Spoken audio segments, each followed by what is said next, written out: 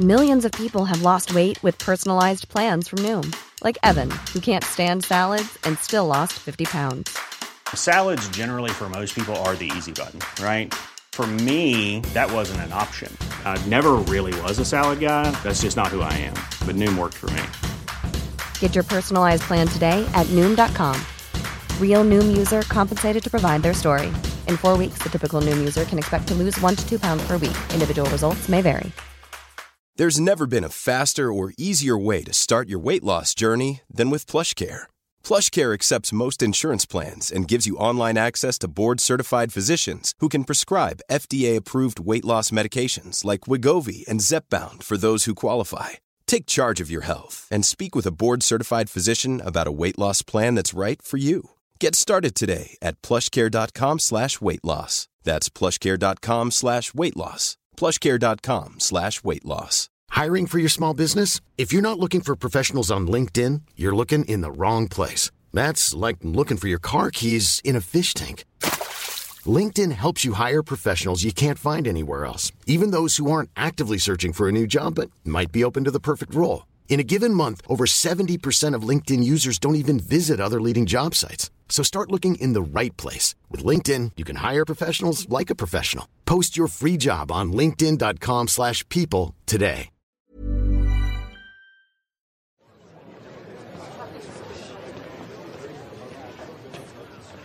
Go one and call the Jew to the court.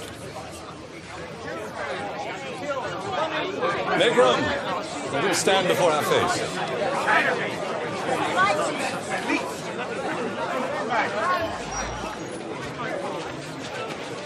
He has come, my lord.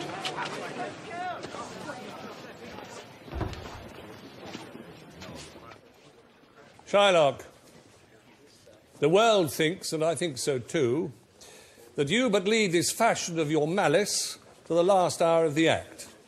And then 'tis thought you'll show your mercy and remorse, more strange than is your strange apparent cruelty. What say you, Jew? We all expect a gentle answer.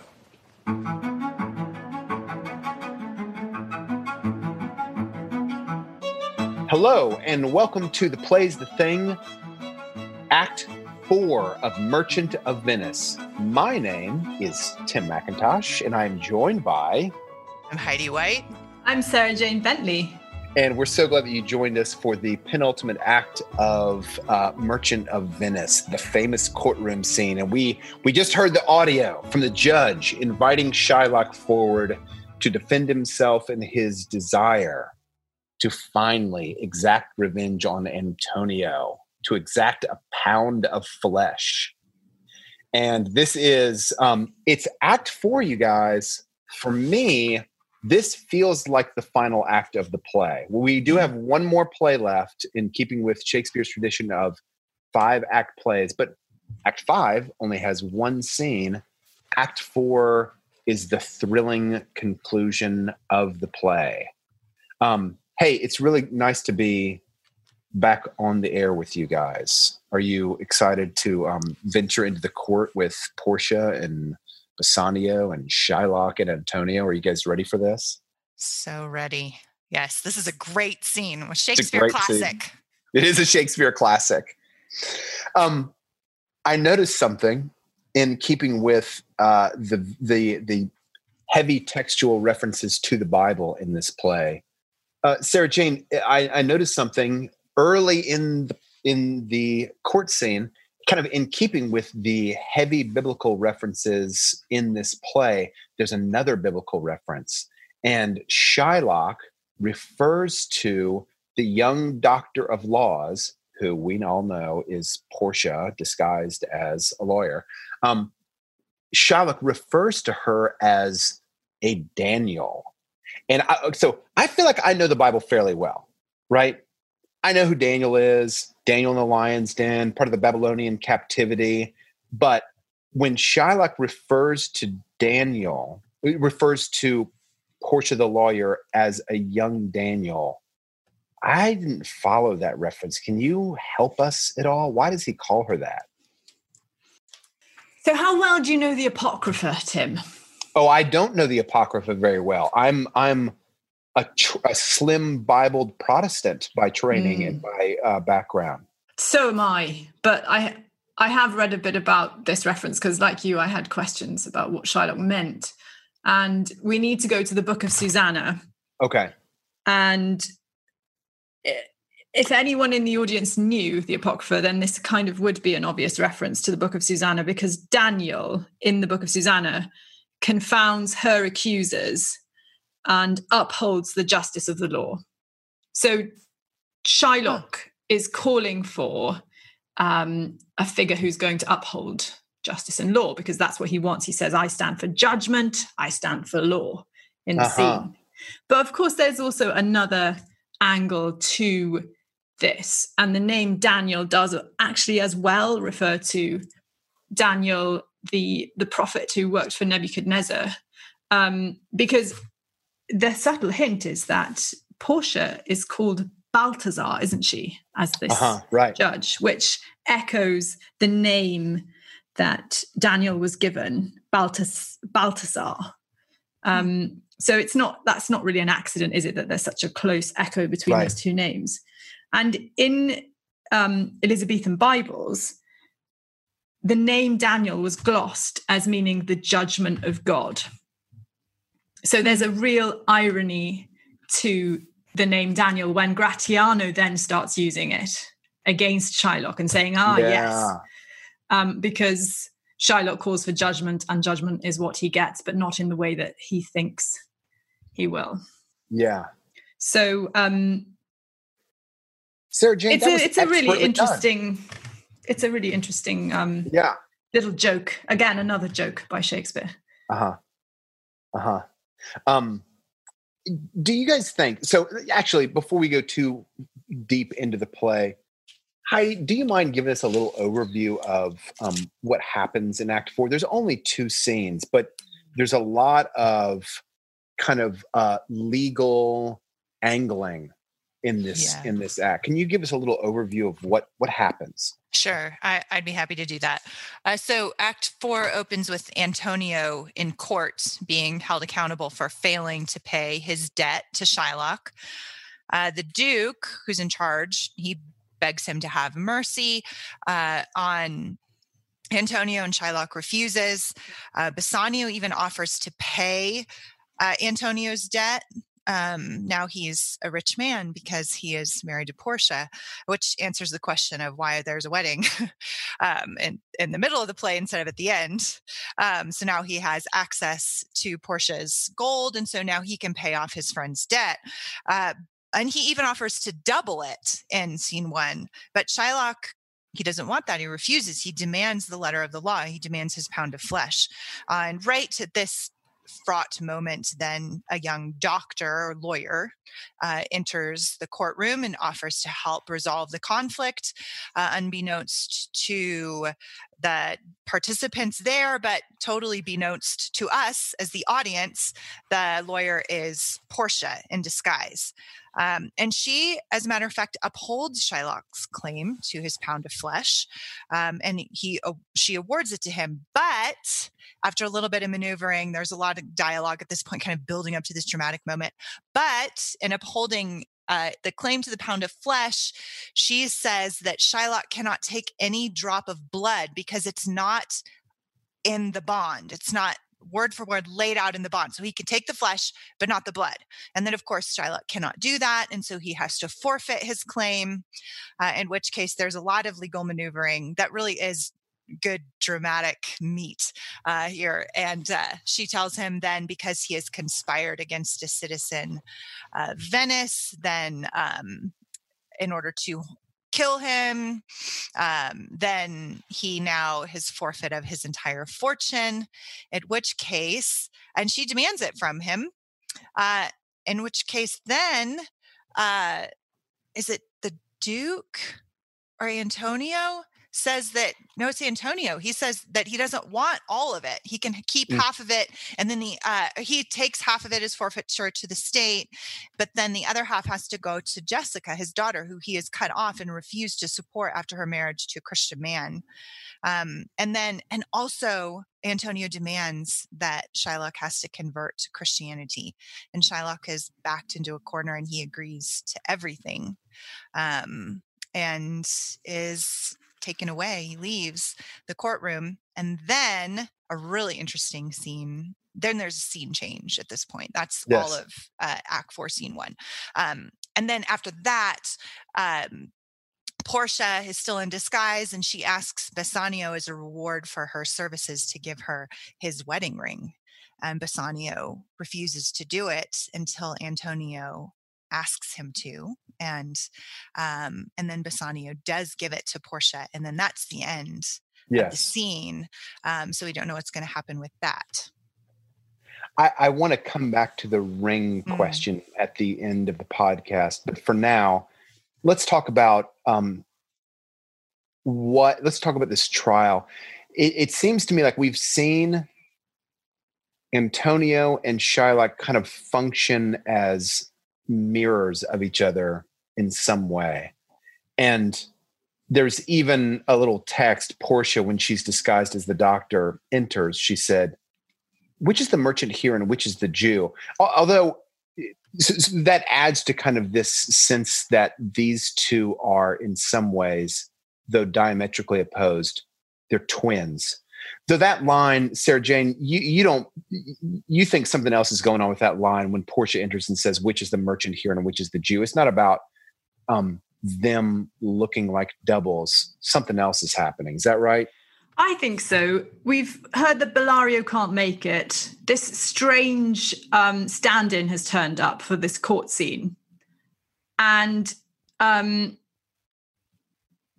characters on stage obviously don't know the dramatic irony and should be thinking, who is this judge? Is this judge going to be, this lawyer, is this lawyer going to be any good?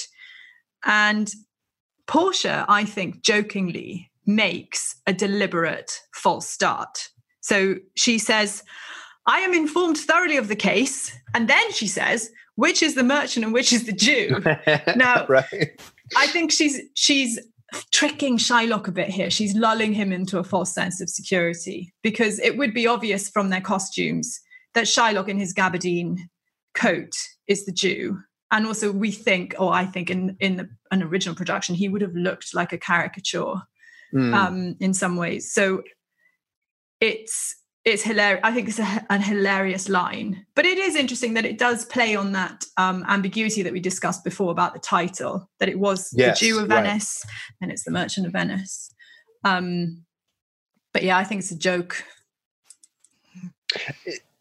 Because these two characters, Antonio, the Merchant of Venice, and Shylock, the lender, are, in my nomenclature, twinned. They're kind of mirrors of each other. Are they in the courtroom scene to learn the same lesson?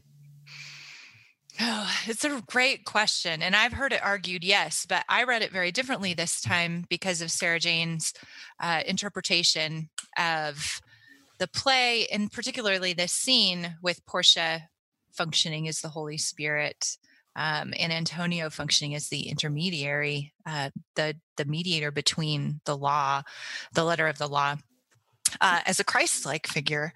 And I think that the scene just really works, and it resolves, I think, a lot of loose strands that are in this particular scene. It's a very powerful scene. Of course, it has the quality of mercy is not strained speech, and has all this like dramatic tension, and it's Sarah Jane, I never thought of that line as being a joke, but I'm glad to hear there's some jokes in this scene, because it's a serious scene. Like, there's so much weight on this scene, and so I think that it works better to think of it in terms of Antonio being this Christ-like figure who doesn't necessarily have to learn lessons. He just has to be willing to die for his friend.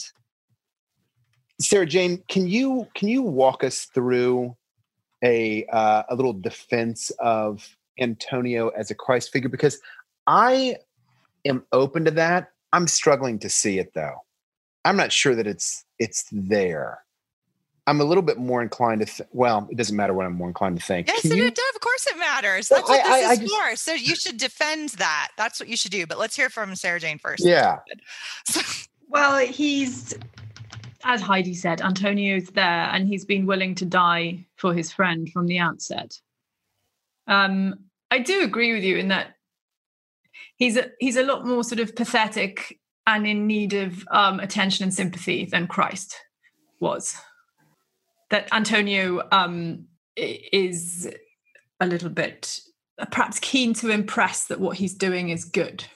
So yeah, I'm interested to hear your defense of that.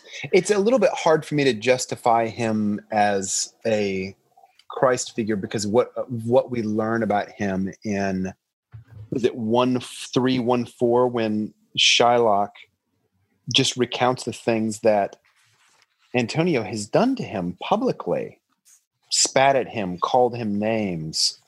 And so I just see him as a much more sort of a figure with great faults who is very loyal to his friend, who is willing to suffer greatly for his friend, maybe even the point of death.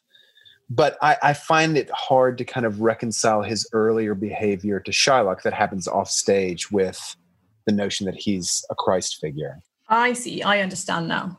I see. I didn't have a problem with that so much as I thought that was quite analogous to Christ in the way that Christ chastised the Pharisees, flipped the tables in the temple, and was very sort of direct and confrontational at certain times with the Pharisees. But obviously at other times he did just slip away and come back later. I think we don't have to push the parallel too far. I don't think Shakespeare is presenting Antonio as a perfect character. And I don't think Shakespeare would be so foolish as to try and do that. I think the idea is he points to Christ in this overall structure of the play. What I think is really interesting here about the presentations of Christians in this scene, or Gentiles, if you want to say that, is that Shakespeare shows that they're not all good. So Antonio has his faults, but Gratiano in the scene, we were just talking about mercy and whether the characters learned mercy. Gratiano has learned nothing. He's witnessed the entire courtroom scene, has experienced Antonio handing out mercy. And at the end, Gratiano is still calling for revenge and said, I wouldn't have done that. I would have called for 10 men to hang you at the gallows.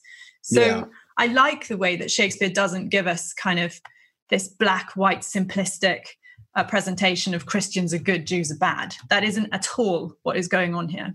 Yeah. I was particularly struck in reading the play this time in the way that Antonio and Shylock handle their job and the issue of usury so differently, and lending. Again, bonds are such a big deal in the play. And there's all kinds of different kinds of bonds in relationships. And we've talked a lot about that over the last few weeks.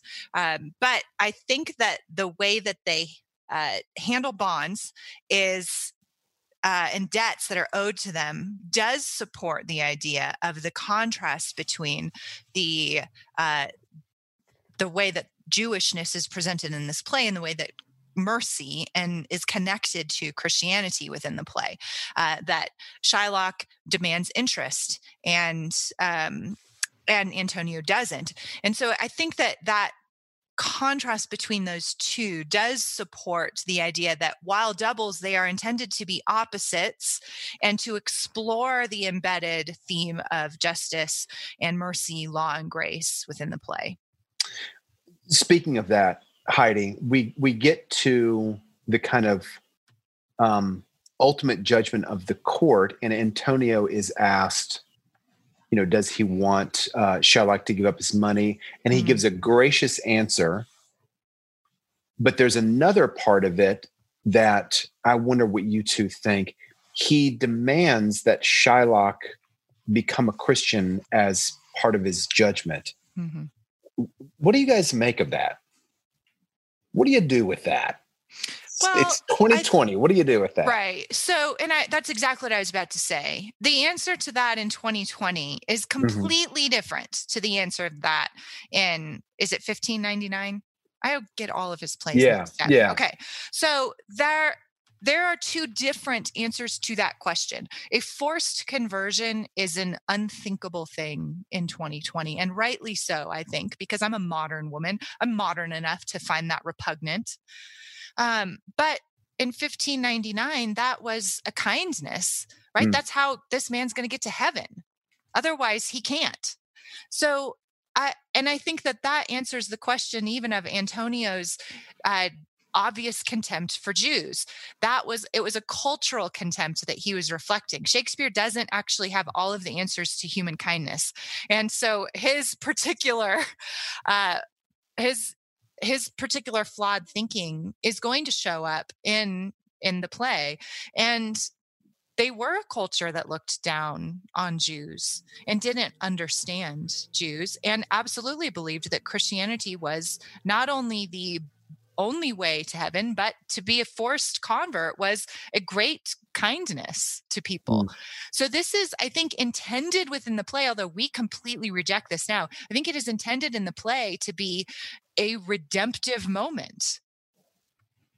That's exactly right. It's a redemptive moment. It's not anti-Semitic revenge. It simply has to be viewed in the context of the symbolic action of the play, which is that Shylock in the court scene has experienced that man is not justified by the works of the law.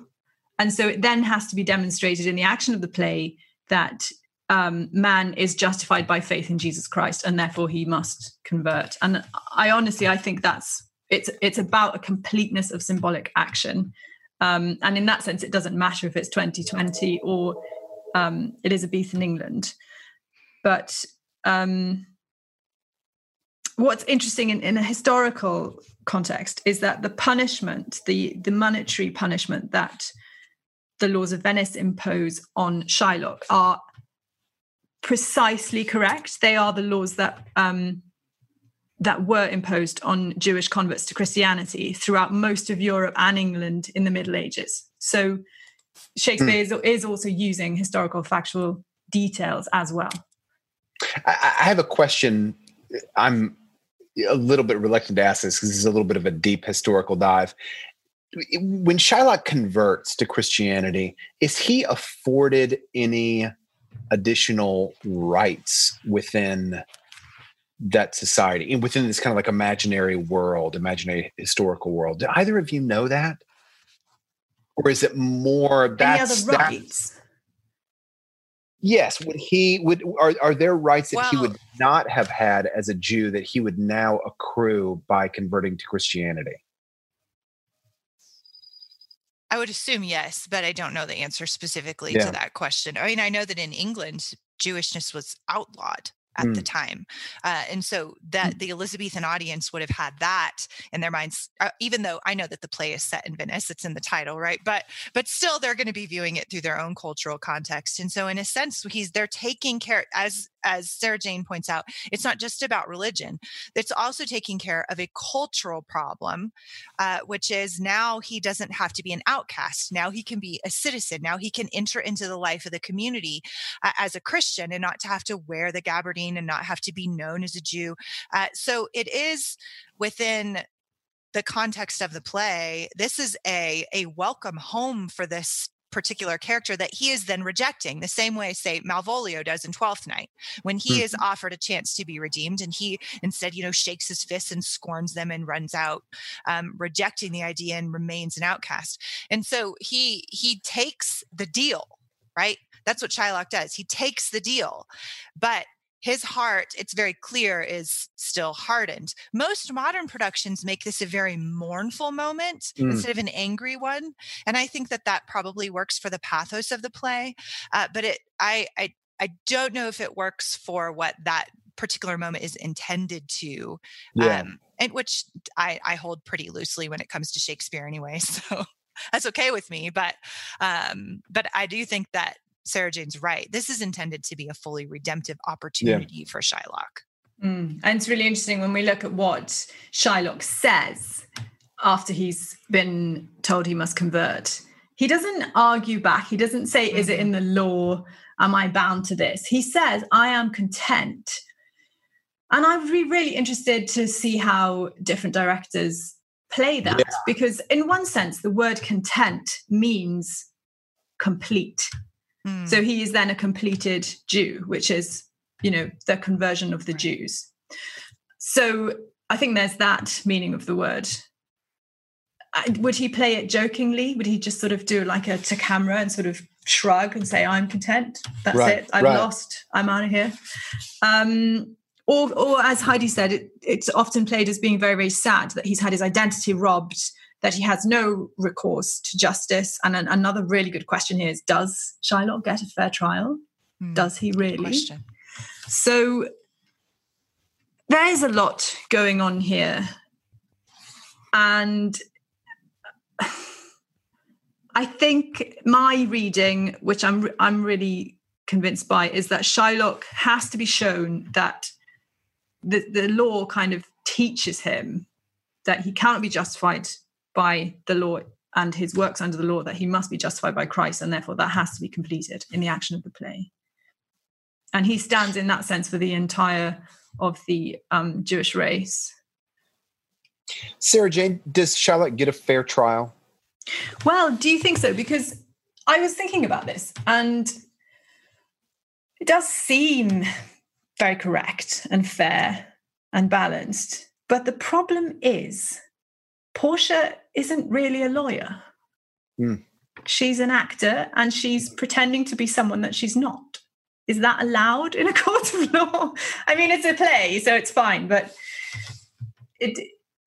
Shakespeare doesn't make it easy for us to leave this play with all our questions answered.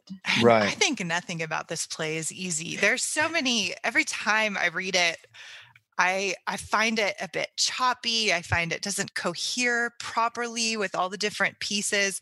At least for me, it doesn't feel harmonious. But when you dig into these themes, it's clear, I think, what Shakespeare's doing with the contrast and the transactional nature of the play, and all these different pieces. The disparate pieces do fit together, but it doesn't feel like it as the audience sometimes. And then those particular issues that get so complicated, exactly what you said about Portia, and then on the other hand, again, it's a comedy, and so Portia's this character, this boundary crossing character, Northrop Frye calls them, the characters who can move between worlds. You're looking for women dressed as men, which is really common in Shakespeare, or say King or Henry V dressing up as a commoner and going amongst his men. That you're looking for these characters that can cross the rigid hierarchical lines of Elizabethan England and create redemption through that boundary crossing itself. Boundaries that nobody in their right mind within the society would cross. But Shakespeare's characters do that. And it's funny, but it's also, I think, always intended to be harmonious and redemptive, and to bring, to set things right within the play.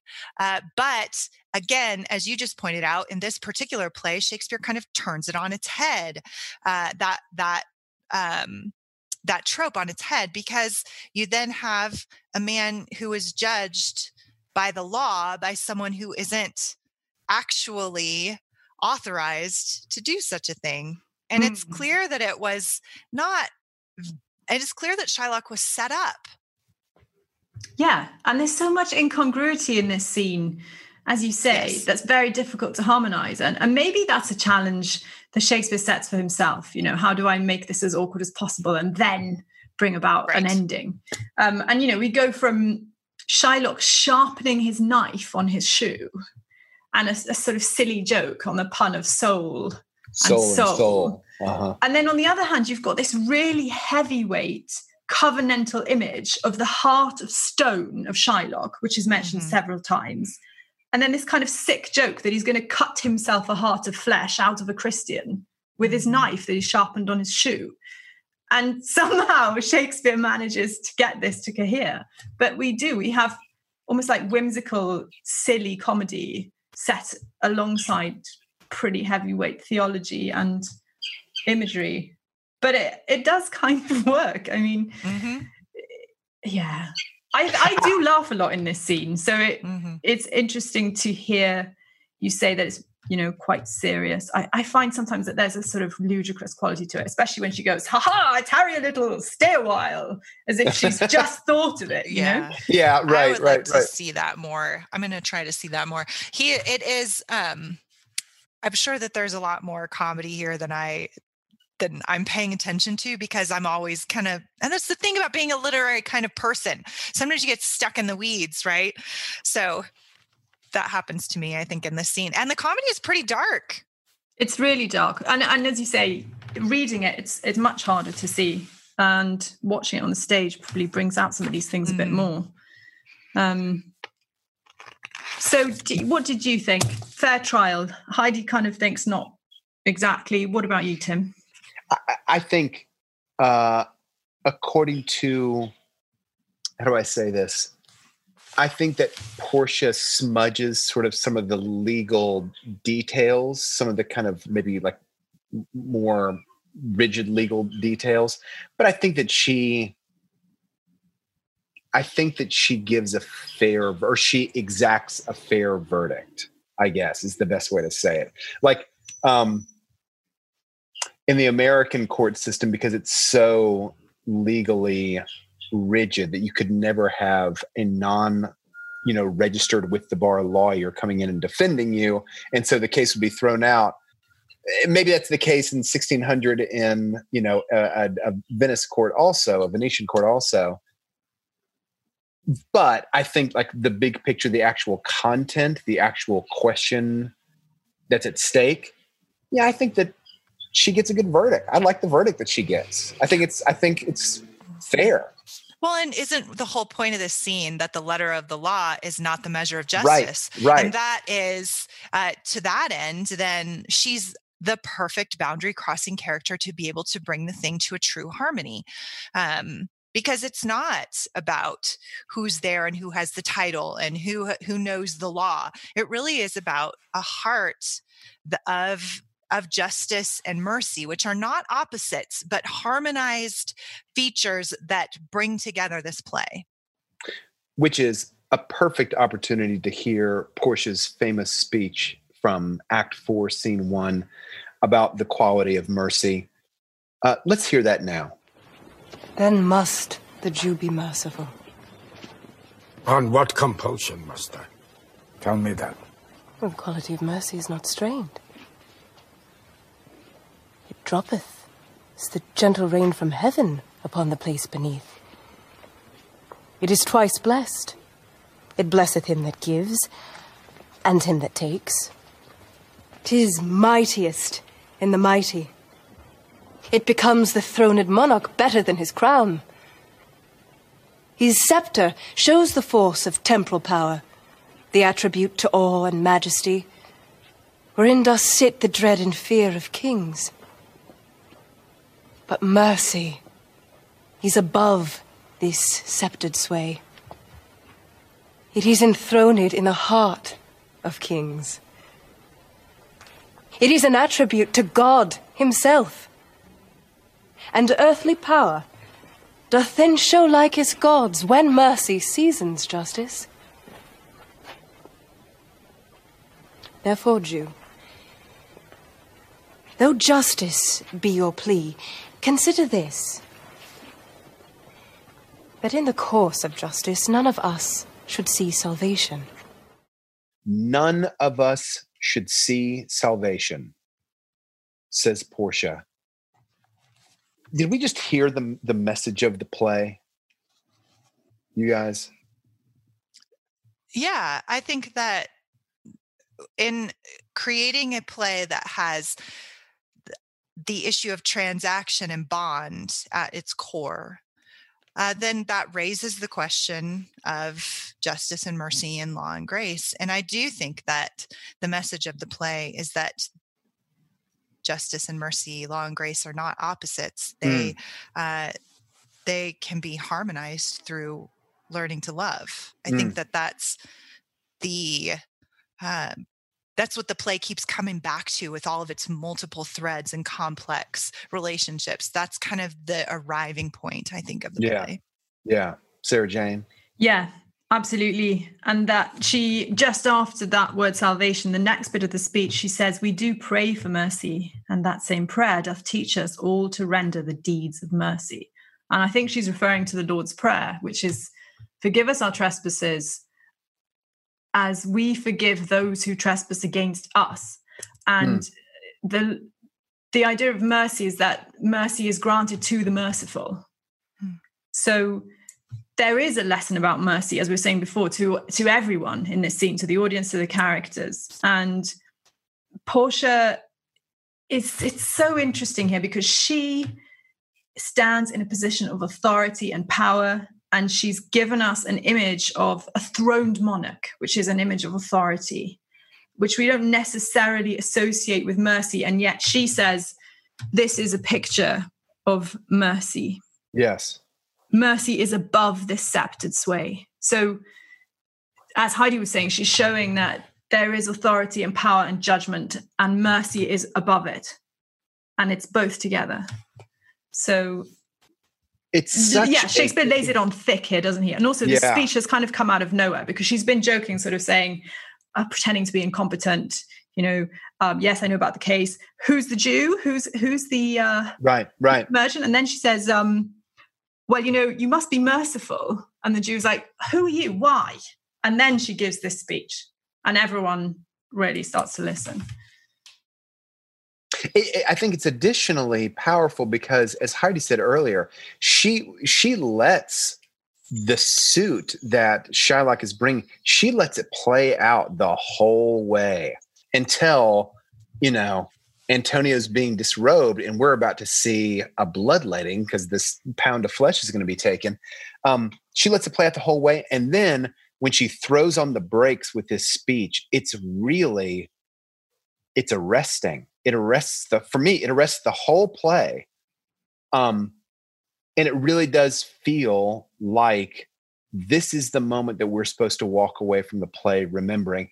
And we have all been very clear that we're reluctant to have Shakespeare be like the teacher of lessons. He certainly does, but his plays are often so complex, and his characters are so complex, and the justice that is rendered is often so complex that I think we've all expressed some hesitation saying Shakespeare, the teacher of, moral tales. Mm-hmm.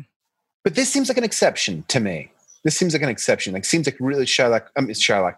Seems that Shakespeare wants us to walk away remembering this speech. I think even more than 3-1. Because I am a Jew, that great speech by Shylock. This one seems to me to really be the forefront of his ideas in Merchant of Venice. I was thinking a lot about the first line of the speech. The quality of mercy is not strained.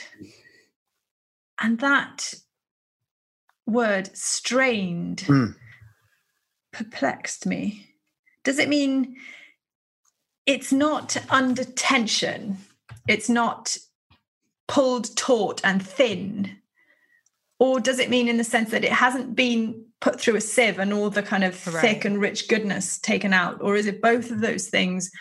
It just seemed like a strange word to choose to describe the quality of mercy. Strained, sieved, stretched. I don't know. Thinned. When I read it as thinned. Made weak and less palpable. But the question is a legitimate one, Sarah Jane. Mm-hmm. Yeah. How do you read that word, Heidi? Strained. I don't know. I am so bad at taking stands on Shakespeare. I'm like, both. Because you're smart. Because you're smart.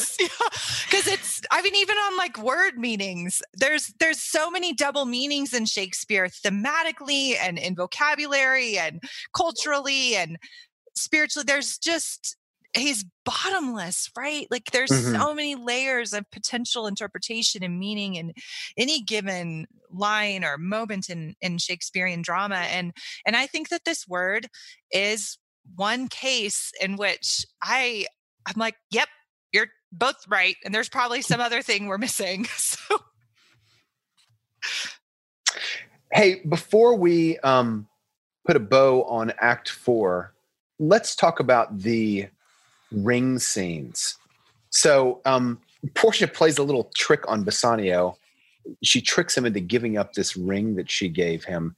And what's going on there?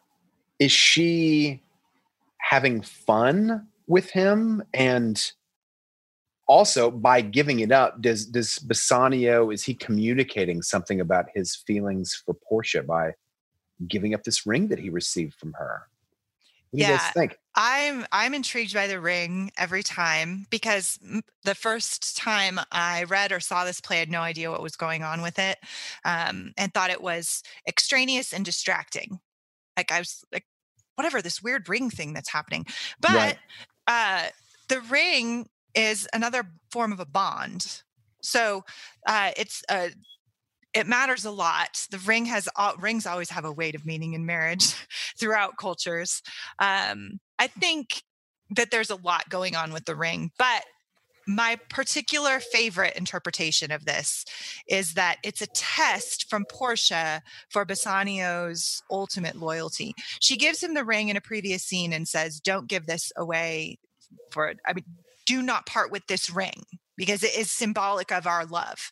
And he refuses to give it away to the lawyer, to Portia, until Antonio asks him to do it.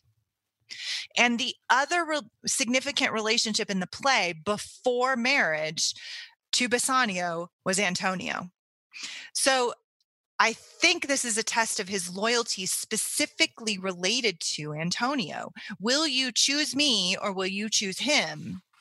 And the reason I think this is because of other Shakespearean dramas and comedy, in which the transition of loyalty to same-sex friends always has to be abandoned in favor of romantic love in marriage in other plays. You see it in Midsummer, you see it in Twelfth Night, you see it in any of his high comedies always has a very significant letting go of loyalty to the old way of me being one of the boys and becoming then a husband. In which my primary loyalty is then to my wife. And in a play about bonds and transactions and about the letter of the law, it makes sense that Shakespeare would put this into a ring, into a symbol, into a symbolic moment of transition in which Bassanio fails the test the first time. Right. But Portia playfully forgives him in Act 5, which we'll see, which I do find a bit of a head scratcher. So I think that, again, it's one of those things that Shakespeare's turning on its head and asking us to think about. And it's more than meets the eye here. Yeah. Sarah Jane, is it a head scratcher for you too? I think so. And it takes us back to quite another humorous moment in Act 4, Scene 1, where, as Heidi was saying, there is the conflict between loyalty to friend and loyalty to wife. The thing I'm never clear on is whether or not Bassanio and Portia are married at this point. I don't think they are, but maybe they. But there's an allusion to it at the end of 3 in which it sounds like she kind of says, yep, we're husband and a wife. And you're like, wait, did I miss the ceremony? Did I not get the invite? It's a little bit ambiguous to me also. I think it hasn't happened yet. That he wants to go, he has to go and make this right first, resolve the plot with Antonio and Shylock, and then they're going to get married later. And the rings are sort of like a holding kind of device, a bond, as Heidi said. And in the middle of the courtroom scene, Antonio cries out to Bassanio and says, say how I loved you, speak me fair in death. And Bassanio is willing there to give up his life for his friend and says, but life itself, my wife and all the world are not with me esteemed above thy life. And there is Portia saying, your wife would give you little thanks for that if she were here. And another really funny moment where Shylock then chimes in too and says, goodness me, these Christian husbands, I wouldn't want my daughter married to one of those. And so the infidelity of Bassanio is very much in question throughout this whole act. And Portia there is even alluding to the fact that she knows she set him this trial, and that at the end of the scene, she grabs Nerissa and says, okay, let's go and see how strongly he'll hold on to this. And he gives up the ring for Antonio, and in the next scene, he gets back the ring and Portia and Antonio all together. So the impression is that he has done the right thing. Right. Yeah. Yep. Yeah. Act 5 makes that really clear, I think, Yeah. that he did do the right thing. But I don't know why still sometimes. Like I read it and I'm like, wait, why was that the right thing? Maybe it's because they're not married yet. Well, and that would make sense. I've never even considered that they weren't married yet because of the language in Act 3. But if you're right, I think that does help Bassanio's case here.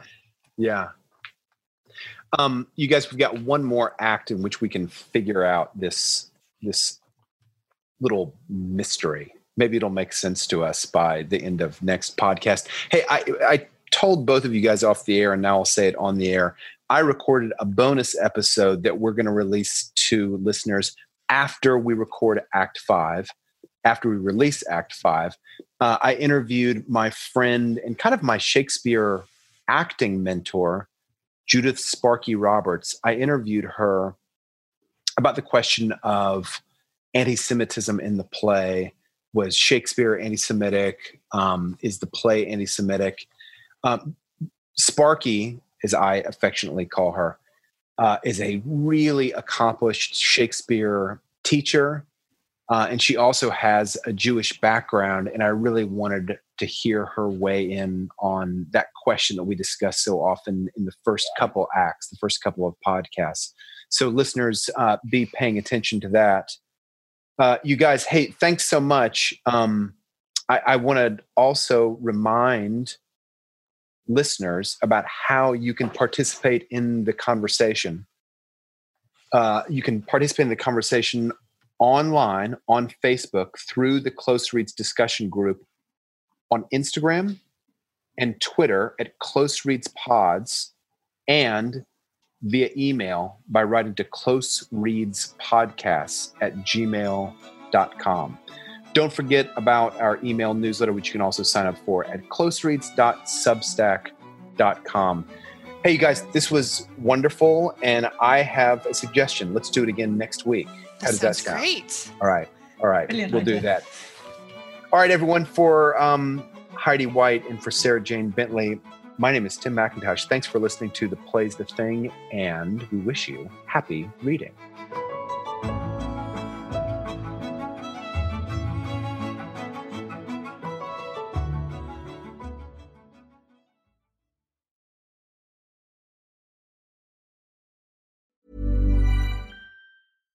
Hi, I'm Daniel, founder of Pretty Litter. Cats and cat owners deserve better than any old-fashioned litter. That's why I teamed up with scientists and veterinarians to create Pretty Litter. Its innovative crystal formula has superior odor control and weighs up to 80% less than clay litter. Pretty Litter even monitors health by changing colors to help detect early signs of potential illness. It's the world's smartest kitty litter. Go to prettylitter.com and use code ACAST for 20% off your first order and a free cat toy. Terms and conditions apply. See site for details.